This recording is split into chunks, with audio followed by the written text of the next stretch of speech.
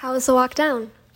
I try to set this closer to the beach because the walk is pretty long and I wanted to take you on a tour of my favorite beach in Vancouver.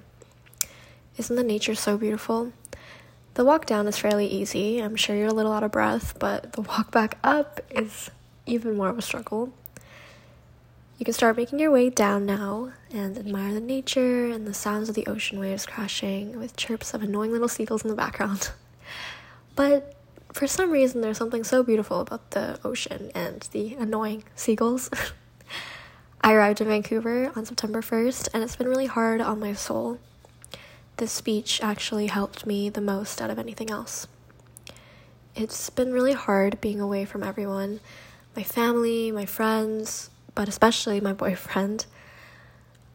He's also my best friend.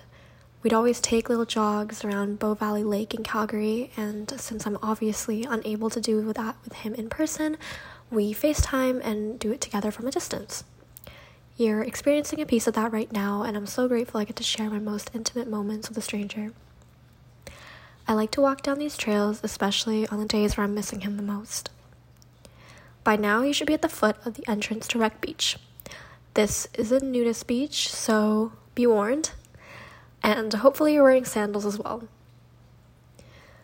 Sometimes him and I will have little dates here on FaceTime.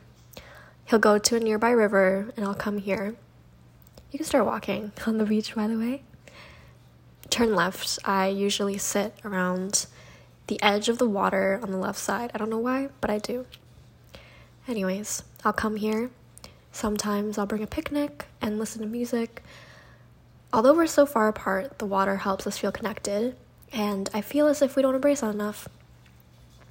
As humans, I feel like we overlook very basic things because we're so used to having them around all the time.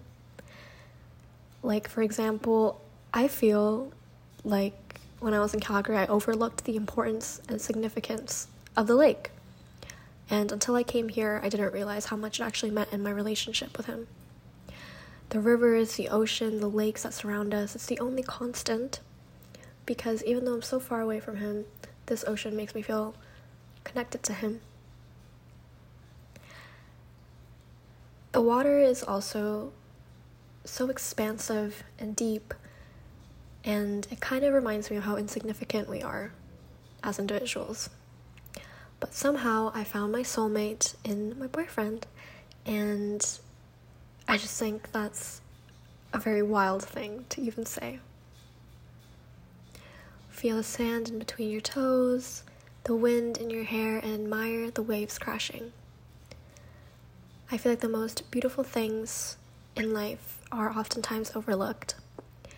I encourage you to not take this moment with a grain of salt and really appreciate the beauty of the water and the privilege we have to be able to see it, to access it, and to use it.